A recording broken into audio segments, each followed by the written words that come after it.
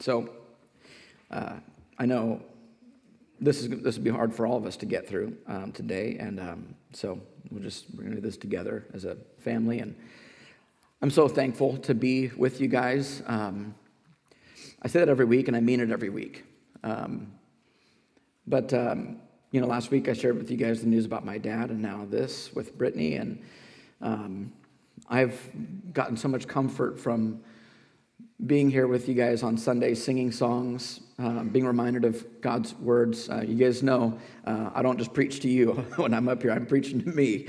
And so I need this too when I'm preparing and when I'm preaching. And it's brought so much comfort and just help for my soul to see your faces and to hear your voices and your hugs, everything, your emails, text messages, all those things. And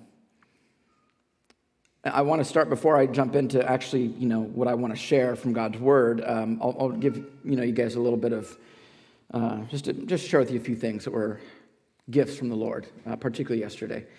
I shared some of this in the email, but there's a little bit more that I didn't have the energy to type out. But, the last 4 days, she went in the hospital on Tuesday, and I think I didn't go down Tuesday, but I was down there Wednesday, Thursday, Friday, and at the house Saturday. And I was able to see her most of those days, I think, except for one. And it was the first time when I saw her on Wednesday.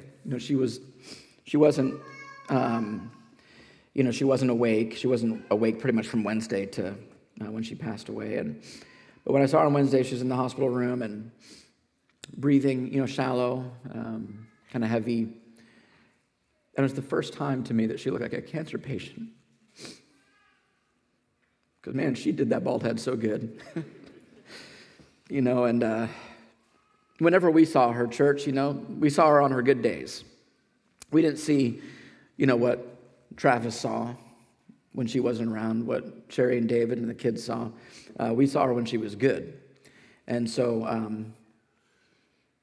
when I saw her laying in the bed and not awake and everything, and she looked different, It didn't really look like her. It was surreal. I kept kind of staring at her thinking, is that really her? That looks like a not very good look-alike or a stunt double or something. It just didn't look like her, And then 2 days later, when I was in there again, some things had happened with her body that was starting to really affect her body. And she was, her stomach was distended, and she was getting puffy, and she looked even less like her. And,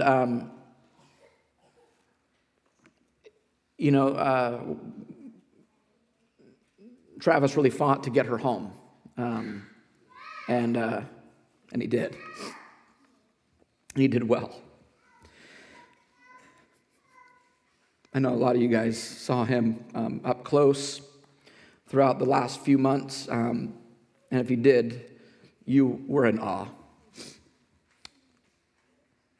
of the man that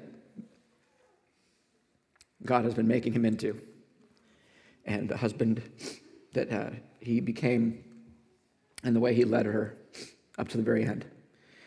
And he fought to get her home, and he got her home, and we had some conflicting reports, 1 to 3 months at the hospital. That gave us sort of like this, okay, well, we have some time, some hope that, she would kind of wake back up, be able to enjoy, time with her kids, all these things. And then, got her home, and the hospice nurse, who, sees this all the time, just said, I don't agree with that. It's probably hours to days. And by this time, I think there's already a group of folks that were just kind of gathering outside on the lawn. And we were there the night before on the lawn, too, till pretty late. But anyway, just kind of fast forwarding a little bit. As we, at first, we were, the nurse was saying, low stimulation, just, a couple visitors at a time, no talking. And so we were really trying to do that. So we'd go in, and I would just be whispering, and And, when I read a scripture, I didn't really read it over her, but I read it to David and Travis, and just was really trying to keep her comfortable. And again, as she laid there, she just didn't quite look like herself.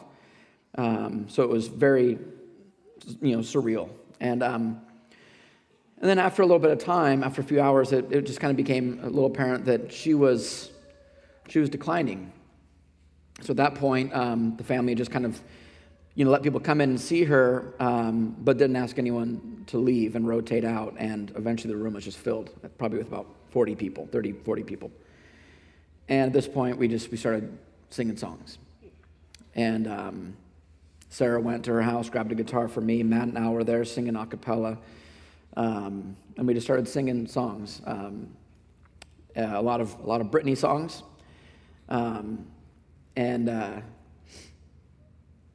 Then kind of towards the end, and we had a couple, some people shared some things. We did the little say-so like we did during You Shelter Me, and there's a couple things that were shared that were just, awesome kind of Britney stories. And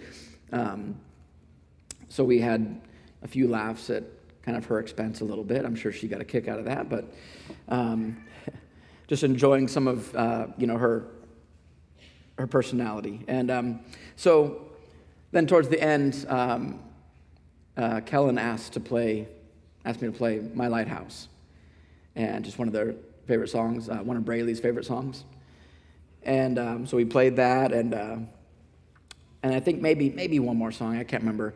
But about that time, it was 12:30, and it was getting really hot in the room, obviously, with that many people in a small little room. But so I just I told Travis, if you guys want some time as a family, just to kind of be alone, have lunch alone in here with Brittany, we can kind of just go outside, go grab lunch, hang out on the lawn, whatever, but just kind of give you guys a little space. And if you want us to come back in later, great. If not, great. But it was a good time to do that. It was 12:30, and everyone, they needed to eat and everything. So I read a scripture, read Psalm 139, and then prayed, and then just kind of I just dismissed everyone from out of the room. And so I went out, and I kind of made myself a little plate of food. I sat down, I took 3 bites, and her brother Glenn came out. And by the way, whoever said about her giving the best hugs, that runs in the family. I'll just have you know, okay? Because I can tell you that David and her brother Glenn give the best hugs. And so that is a Henry thing. Somehow they are able to pull off the most amazing hugs. And so Glenn came out, and he just had this look, on his face, and he just said, "You need to come back in here. She's going now, or she's going fast." And I put my plate down. I rushed in, and within the 10 seconds it took me, not even 10 seconds, 5 seconds, I got in there, and she was taking her last breath. And I thought my wife was already in there, and she wasn't, so I ran back out. I called her in, and we just sat there, and I was just like in disbelief, like, "Are you sure?" And Travis had already taken her pulse and everything, and what had happened is right before she passed, she opened her eyes, nice and wide, and she wasn't looking at anybody, but just kind of looking out. And just got these wide eyes, and then closed her eyes, and took her last breaths.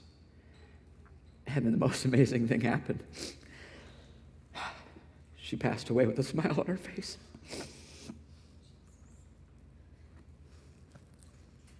She hadn't smiled in days, and the whole time that I'd seen her the last few days, she looked frustrated, agitated, uncomfortable. She didn't look like her, and she just laid there. And then she looked like herself again. It was crazy. It's like I finally saw her. There she is. And it was bizarre, just because for those 3 or 4 days, it was hard for me to see her likeness in that body, and then suddenly she became Brittany again. And the word that came to mind, the look on her face, church, she looked satisfied. It looked like she had looked at the life that God had given her, and though I know she wanted more time, her face really just kind of said it all. She was satisfied. She was thankful and grateful and even more satisfied with where she is now. And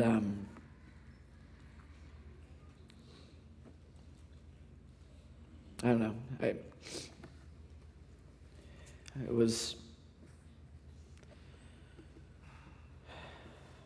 I went outside and right after that, and just to get fresh air, and then it just started raining, and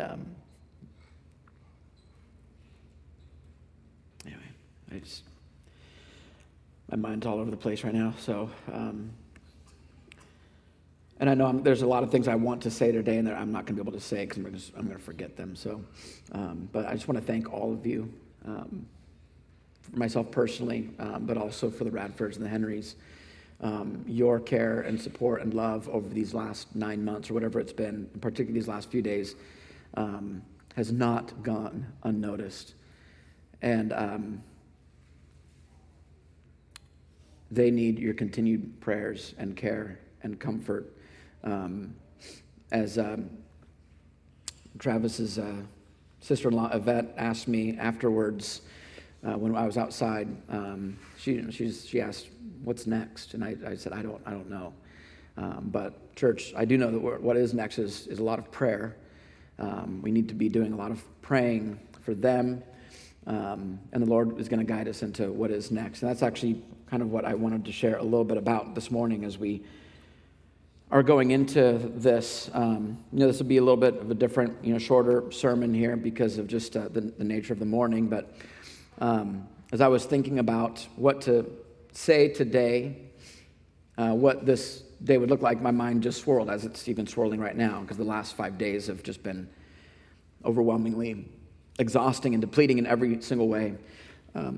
I got home yesterday around 6 p.m. and I crashed. My wife woke me up around 8 o'clock. I was just in a hard sleep. So finally, about 9:45 last night, I finally sat down to prepare for today. Now that's not ideal, but sometimes that's just how it is. Of course, I had a different sermon being prepared, but that was Tuesday, and Tuesday right now just feels like forever ago.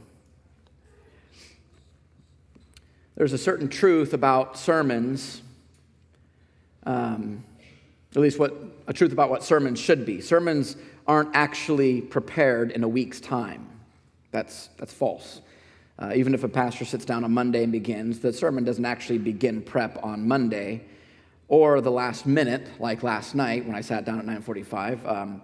This sermon wasn't prepared in just an hour's time. That's not how sermons work. Though they feel that way to a pastor, but the reality is that the Lord calls every Christian, as well as preachers, to be ready in season and out of season.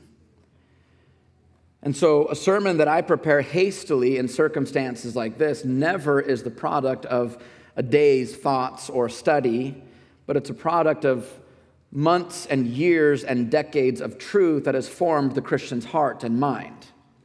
Years of God's faithfulness and goodness and scriptures, years of storing God's word in our hearts. And when that in-the-moment circumstance presents itself, whether it's a sermon or a situation like this, the Holy Spirit opens up that file cabinet in our hearts and draws out those truths for those moments that are upon us. And just like a 10 o'clock on Saturday night sermon like this one, we all need this very exact same thing for us. But not for a sermon, we need this now for suffering. Our hearts and lives have come under attack from the enemy called death. And though today already is different than every other Sunday, we are still going to take communion together. We're going to hear God's word preached, and we're going to sing together. As I mentioned earlier, before we began singing, if we don't do that today, Brittany's going to be mad. And so somehow we come here and we give God thanks. So I want to pray. I want to open up God's word. And I want us to worship the Lord as we hear his word. Father, we are humbled that we knew such a beautiful woman, beautiful sister. The countless ways she blessed us. And even as we get into your word, we're going to be reminded the reason she blessed us is because you blessed her. You gave her many good gifts, and she was not selfish in keeping them to herself. She shared them with us. And we need the encouragement of your word. We need hope. We need your guidance as we take one step at a time, 1 minute at a time. We don't feel prepared for the coming days and weeks and months ahead, but your word reminds us that you have prepared us, even though it doesn't feel that way. You're going to give us the words, the actions, in season and out, because we're yours. So Holy Spirit, lead us, guide us, not just today for the sermon, but in the coming hours and weeks. Help us, help the Radfords, help the Henrys, bless them, uphold them, reveal your love to them. In Jesus' name, amen. There's a woman named Corrie ten Boom who was a Dutch Christian in the early 20th century. During World War II, she and her sister Betsy and her dad would help Jews escape the Nazis by hiding them in their home. Eventually, the family was caught, and those three, her and her sister and her dad, were sent to the Ravensbrück concentration camp, which is a very notorious concentration camp.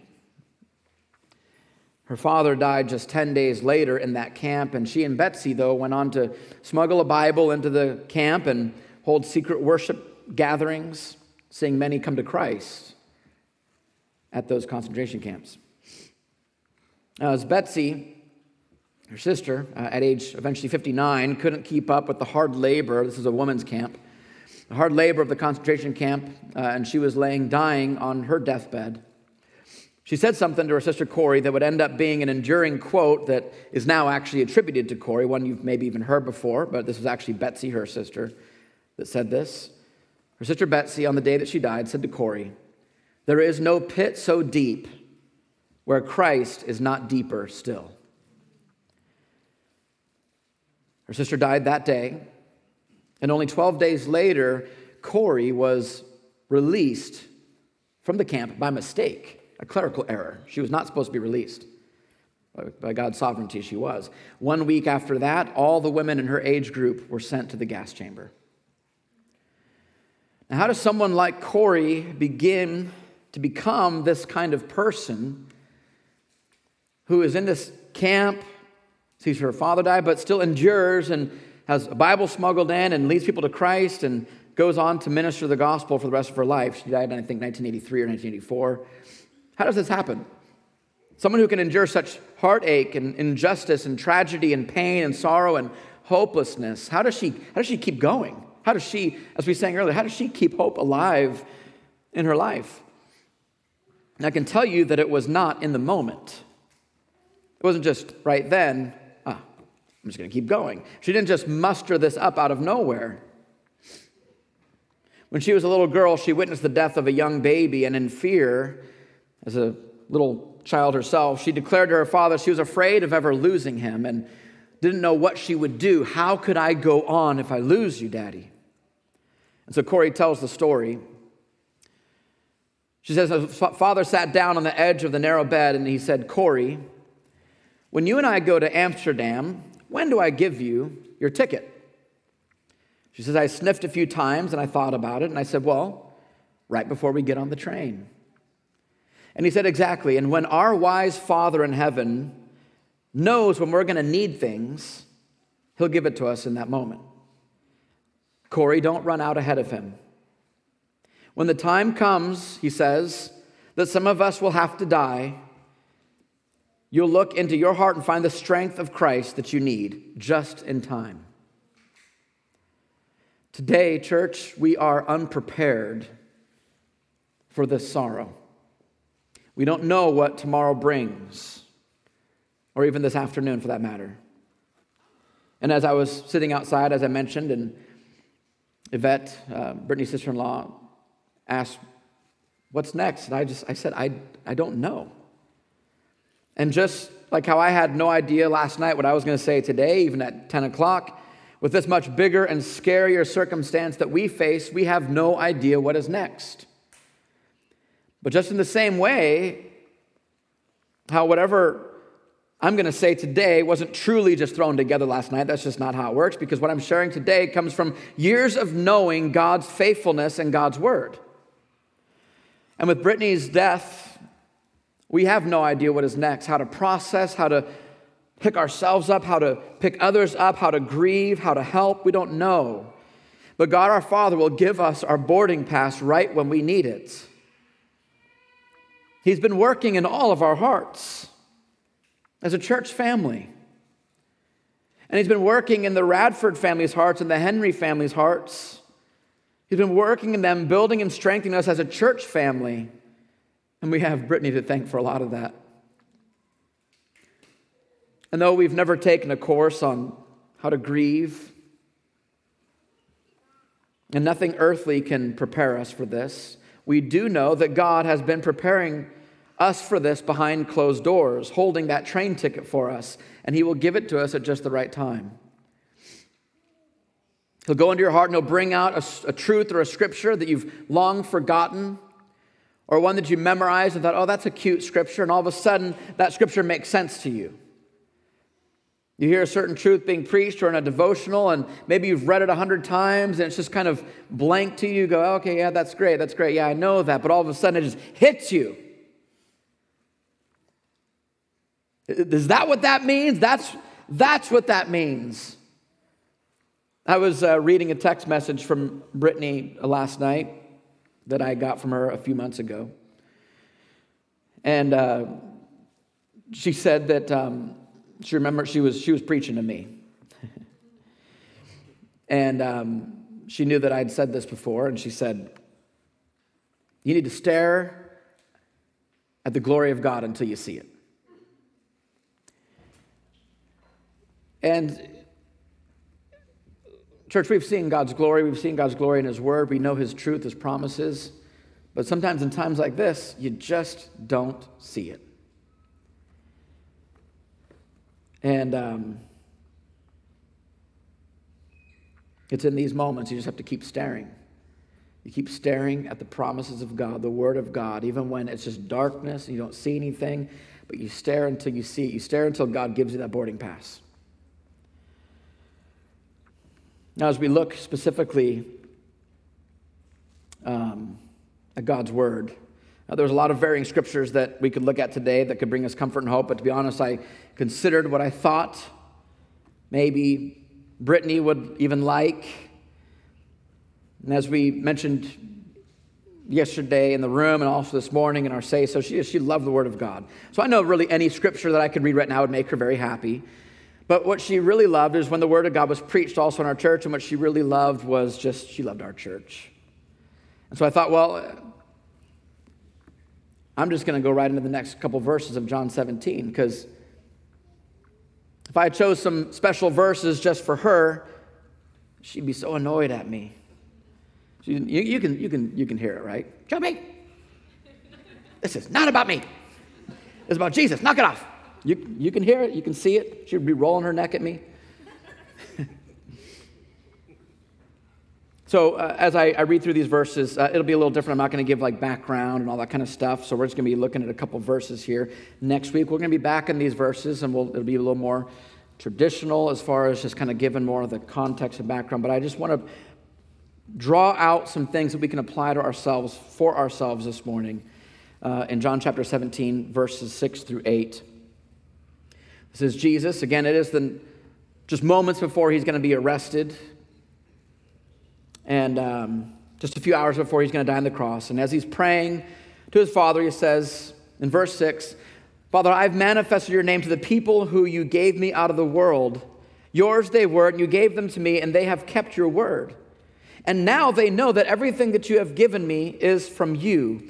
For I have given them the words that you gave me, and they have received them and have come to know in truth that I came from you, and they have believed that you sent me.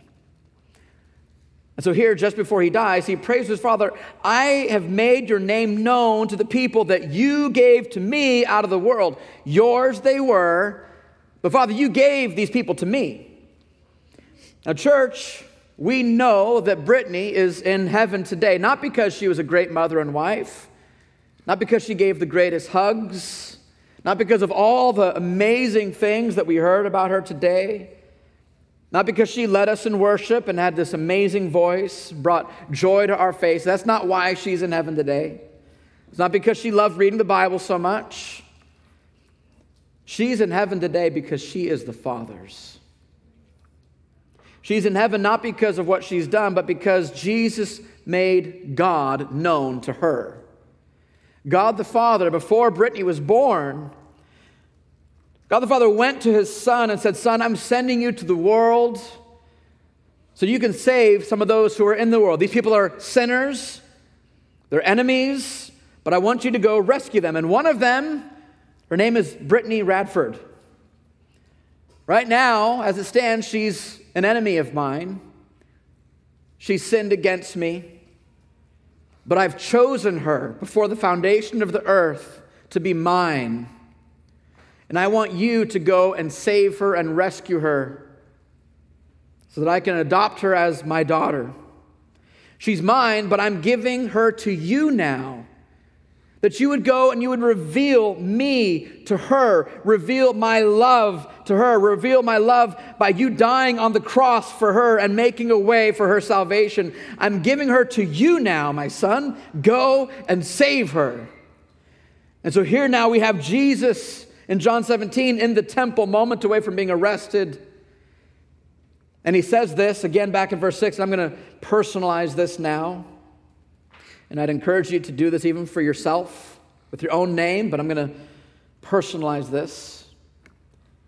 Jesus essentially says, I have made your name, Father, known to Brittany, whom you gave me out of the world. She was yours, and you gave her to me. And now look what he says next. He says, she was yours, and you gave her to me, and she's kept your word. Jesus says to the Father, they have kept your word. Church, Brittany kept God's word. We know that she's in the Father's house now because she showed that with her life. We know that she was the Father's because she showed that. She didn't earn her salvation, but she did receive it. In the next sentence, Jesus says, for I have given them the words that you gave me, speaking of his people, and they've received them, and they have come to know in truth that I came from you, and they have believed that you sent me.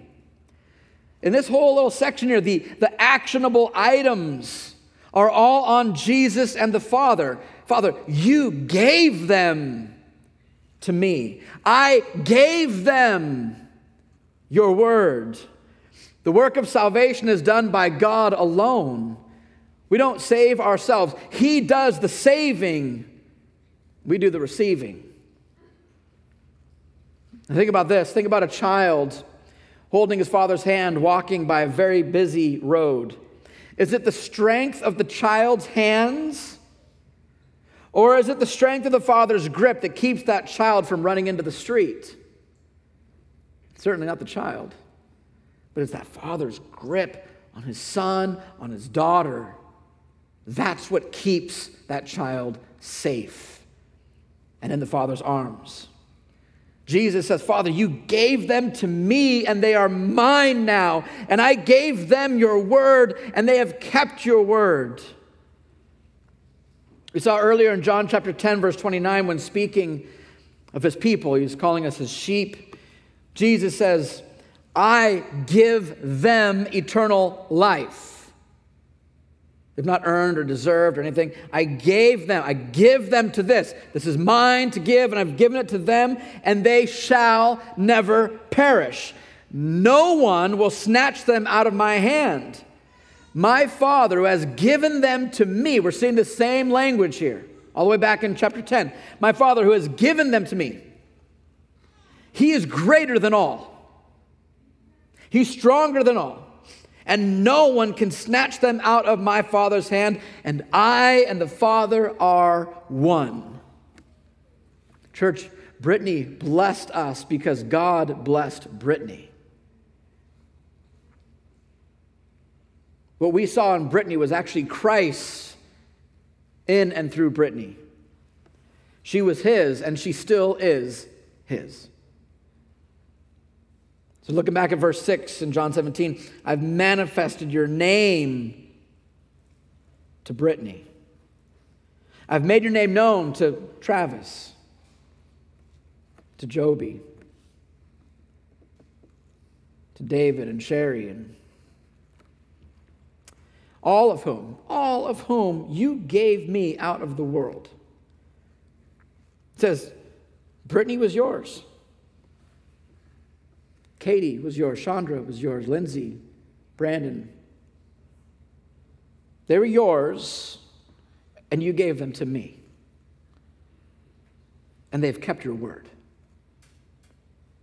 And now, and especially now, but he's speaking of disciples who are still yet alive, but now she knows, you know, that everything that you, Father, have given me is from you. I've given her the words that you gave me, and she's received them. And she's come to know in truth that I came from you, and she has believed that you sent me. Brittany's salvation is rooted in the love of Christ and the fact that he completed the work given to him from his Father. And she believed in that work. She believed in that word that was given to her and believed that she belonged to Jesus because the Father gave her to him.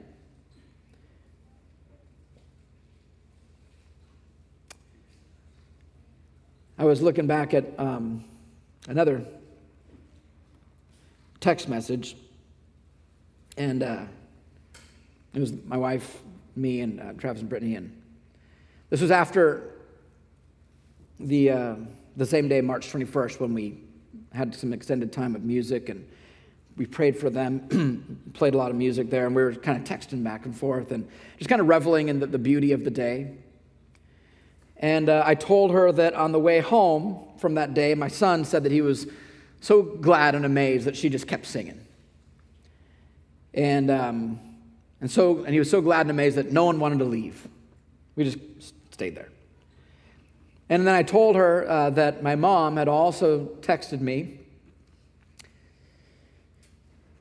and said that she and my dad were watching from home, and it even made my dad cry as he watched her sing through her pain and through this tragedy. And then she texted back and she said, "It made your dad cry?" She said, "Father God, use me and this trial to make your glory known in the lives of our loved ones." And God has done that, church, and he's going to continue to do that. Joshua 3 tells a story. This Wednesday is my 20th anniversary with my wife. And I ran across this verse 20 years ago. First time I remember this verse. This ended up being on the program for our wedding. It's from Joshua 3. It tells a story about when God's people were about to cross the Jordan before crossing into the promised land. And the priest went through the camp of the people, and they said, when you see the Ark of the Covenant being lifted up, the Ark of the Covenant had God's presence dwelling inside. This is what the people depended on. So when you see the priest lift up the Ark of the Covenant, it's lifted up and carried by them, get up and start following. And then it says, and you will know which way to go, even though you've never been this way before. Church, we have not been here before. We're not prepared for this. We don't know how to get through the next days and weeks. We don't feel at all prepared for this. We don't know what is next or how we're going to do it. We don't know which way to go, but God our Father will give us that boarding pass just when we need it. And though we don't have the Ark of the Covenant being carried by a priest, we have something greater that goes before us. We have His presence not confined to an ark, but we have His Spirit that now dwells inside of us. You are the temple of the living God. We have His Spirit, we have His Word, and we have His people who lift our arms and lead us step by step. So though we don't know which way to go in the coming hours and weeks, God will lead us. He will lead us. We'll be walking in darkness and fear and confusion and all these crazy emotions, and it's going to hit us in so many different ways at different times. But in that moment, because we're His, because no one can snatch us from His hands, in that moment, God is going to give us what we need. I want to close now reading Psalm 77, because this was on that same day, March 21st, Travis read Psalm 77 before we went into a time of just more music. And we're going to be doing that today too, so as we're close up the service, you don't have to leave, because we're going to keep singing. But I want to read Psalm 77. And then I'll pray. I cry aloud to God, and He will hear me. In the day of my trouble, I seek the Lord. In the night, my hand is stretched out with wearying. My soul refuses to be comforted. When I remember God, I moan. When I meditate, my spirit just faints. You hold my eyelids open. The psalmist can't even sleep at night. This is a man, Asaph, who just is walking in darkness. He doesn't know what is next. He can't even sleep. He says to the Lord, you hold my eyelids open. I'm so troubled, I can't even speak.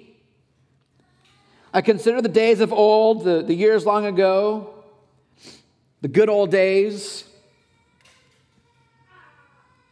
And I said, let me remember my song in the night. Let some good things come to my mind.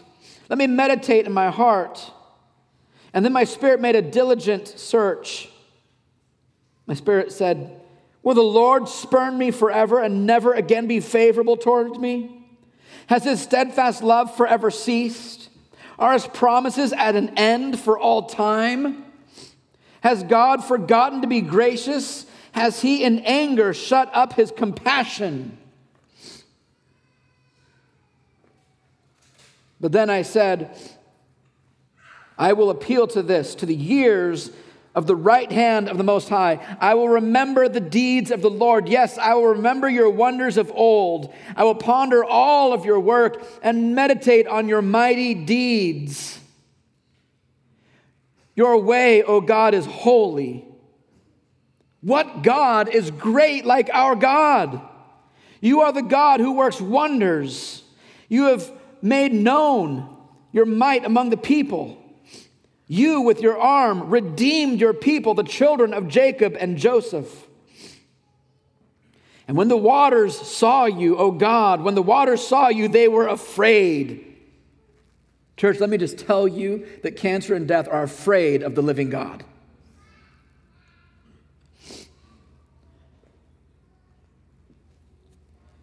Indeed, the deep trembled. The clouds poured out water. The skies gave forth thunder. Your arrows flashed on every side. The crash of your thunder was in the whirlwind. Your lightnings lighted up the world. The earth trembled and shook. Your way was through the sea. Your path is through the great waters, yet your footprints were unseen. We cannot see and know what is next, what God is doing, where He's at sometimes. We don't see His footprints, but we know that He's there. We know that He's gone before us because we're His. You led your people like a flock. by the hand of Moses and Aaron. Let's pray.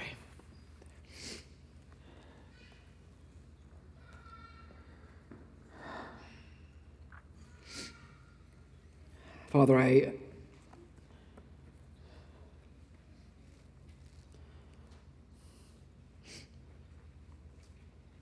thank you for your grace towards us,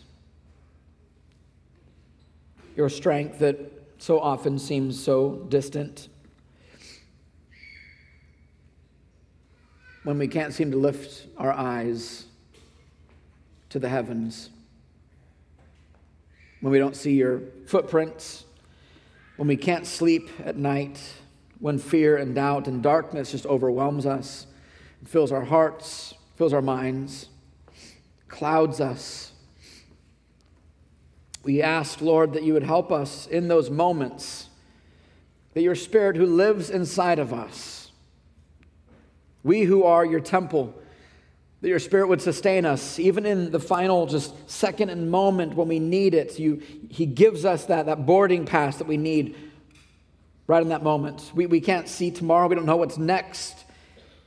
We don't know how we're going to get through the next event or this or that. We think about all the coming things, the holidays, all those things that are coming, and we don't know how we're going to get through those things.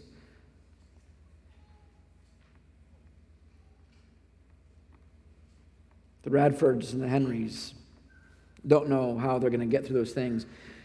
But those worries aren't for today. You will give them the strength in that moment. But it's not a strength that just magically appears. You've been preparing them in their hearts. You've been teaching them your word and your promises that seem so distant right now, but your Spirit knows exactly where they're at, hidden in their hearts. And so we trust you that as you go before us, we can get up and we can walk and follow you. We can follow your word and your promises. Even though we stare at them, we don't quite see your glory, but we know we can follow them. And we will know which way to go, even though we've never been there before. We're going into uncharted waters. And your way is through the sea. We're going to miss Brittany so much.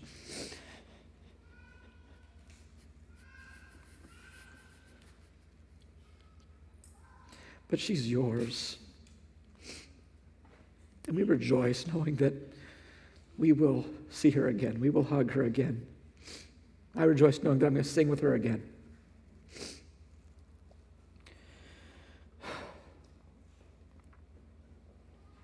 Help us, Lord, to trust and fall upon your goodness and your promises, especially when we just can't see them.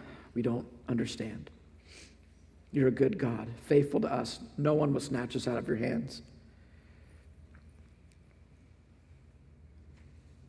Thank you, Jesus, for giving us your word and keeping us faithful to your word. By your strength, by the grip of your hand, you keep us. We thank you. We love you. And we thank you for giving us our sister. In Jesus' name.